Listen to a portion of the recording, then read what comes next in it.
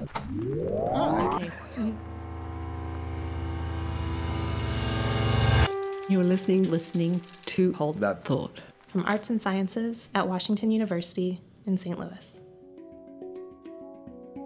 Hello, and thank you for listening to Hold That Thought. I'm Claire Navarro. You probably know someone who has visited a physical therapist, perhaps after an accident or an injury. Maybe you yourself have seen a physical therapist at some point down the line. Physical therapists like Catherine Lang are trained to help people who have problems with movement, whether it's getting up the stairs or lifting a finger. But in this line of work, Lang focuses on more than a person's muscles. You know, all of our ability to move, yes, you have to have a skeleton and you have to have muscles, but it's really the nervous system and in large part the brain that lets us make the incredibly beautiful and complex movements that humans can make. If you think of, elite gymnasts or the violin virtuoso, I mean, those are trained movements that are highly skilled, and it's really the person's brain that's the rate limiting factor often more times than some of the muscles. Dr. Lang is a professor of neurology, in addition to being a professor of physical therapy and occupational therapy at Washington University in St. Louis's School of Medicine. There, she also directs the Neurorehabilitation Research Laboratory. Shortly after getting her PhD, she did research on how specific areas of the brain control tiny, precise finger movements. From there, her fascination with the human body, and in particular the brain, led her to turn her attention toward what some people call brain attacks.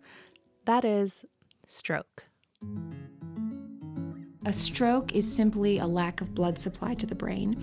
And, the brain has many different areas in it. So the problems that you have as an individual with your stroke depend on where that stroke is in your brain. And so if your stroke affects the areas that control your movements, then you might have difficulty walking. You might not be able to move your hand, which then leads you to difficulty doing things like getting dressed and taking care of yourself and feeding. A stroke that occurs in another part of the brain might lead to a different kind of problem, like not being able to speak or be understood.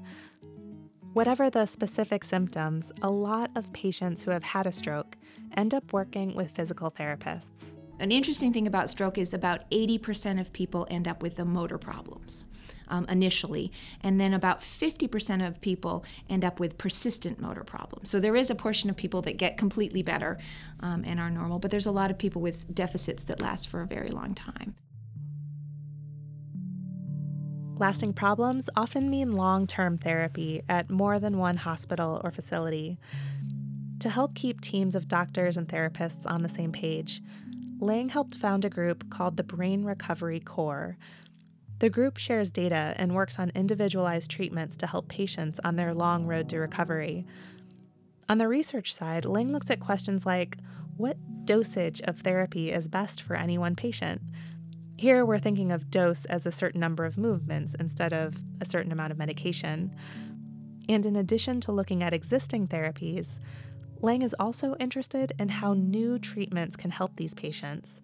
One in particular is both promising and really surprising. It starts with a phenomenon. There's this phenomenon called ischemic conditioning that has been around for a number of years. That's ischemic conditioning. Ischemic conditioning isn't an exercise or a movement. It's what happens when you temporarily cut off the blood supply to a certain part of your body. We're talking about limiting blood flow to an arm or a leg, not something dramatic like cutting off blood supply to the brain. Over the years, scientists have done studies with animals and ischemic conditioning, and it's been shown to have some pretty remarkable results. This has been shown to be cardioprotective, meaning if you have a heart attack and you've had this ischemic conditioning, then your heart attack is smaller and you do better. There's some emerging data in animal models that it's neuroprotective. So if you do this conditioning in a rodent model and then you give these rats a stroke, their stroke is smaller and they do better. So for both heart attack and stroke, animals that had the conditioning did better. What's going on here? How could cutting off blood supply make an animal more resistant to a heart attack or a stroke? In large part, the answer to that question is still a mystery. what it does is it causes your tissues to secrete some magic factors, and I'm putting these in quotes because we don't really know what they are, but there's something secreted in the blood that is then confers this protection.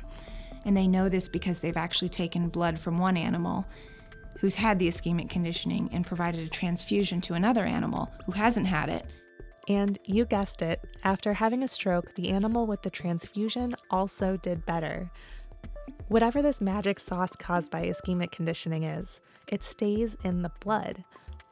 So far we've been talking about rodents, but what about humans? Lang wants to know whether ischemic conditioning might be able to help patients who already have had a stroke get better. So she's putting it to the test. In a laboratory experiment, she gives participants ischemic conditioning using a simple blood pressure cuff. So I can put a blood pressure cuff on your arm and I inflate it to a certain amount over your blood pressure, which essentially cuts off the blood supply to your arm. This is a very controlled process that lasts a short amount of time, so there's no danger of damaging the tissue in the person's arm. In the experiment, all the participants put on the blood pressure cuff. Some people get the ischemic conditioning, others don't. The people whose cuffs aren't inflated as much are getting what Lang calls sham conditioning. After that step, the participant heads over to a playground. Well, not really, but something sort of like it. So we have our kind of target task right now is a balance board, really. You're standing in the middle of a seesaw and you're trying to keep the seesaw level. And so what we do is we test you on that, and you're pretty bad at it when you start. And then we give you experience or training exposure to it over and over and over again, and we see how you do. And most people show these nice learning curves where they get progressively better over time. All the participants improved the more that they practiced, but some people could learn much faster. People that receive the ischemic conditioning learn about 70% more than people who receive sham conditioning. That's 70% more. If that seems like a dramatic result, that's because it is. In the years that I've been doing research, I've never seen an effect that's this strong and this consistent. So it seems that every single person that gets the ischemic conditioning does a lot better than every single person that gets the sham. This could be a really exciting development for people who have suffered a stroke. If ischemic conditioning can help people learn how to balance on a board, it's possible that it could also help people learn other motor tasks, like how to walk again after having a stroke. The next big question is figuring out the ingredients of this secret sauce and how to best use it to help real people with motor problems. Part of this secret sauce might be proteins that enhance nerve growth and help you establish stronger connections between the neurons that you need to do this particular task. And so now we're going to investigate lots of questions surrounding that, like what different types of tasks might people learn on? And we've targeted those tasks to the kind of training and learning experiences that people have during stroke rehabilitation. We're also very interested in who it might work on. So there's some animal studies that suggest that rats who've had their ovaries removed don't show as much of a response. And of course, the human equivalent of that is postmenopausal women.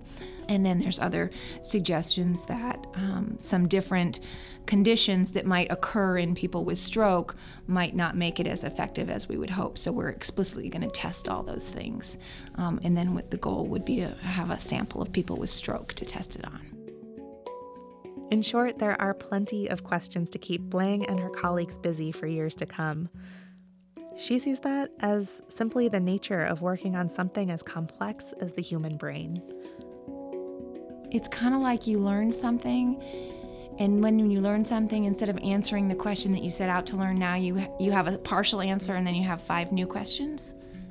So it's really quite fascinating in that way. I think we're going to be, we meaning the volume of population of neuroscientists and people interested in the brain, are going to be studying this for decades to come.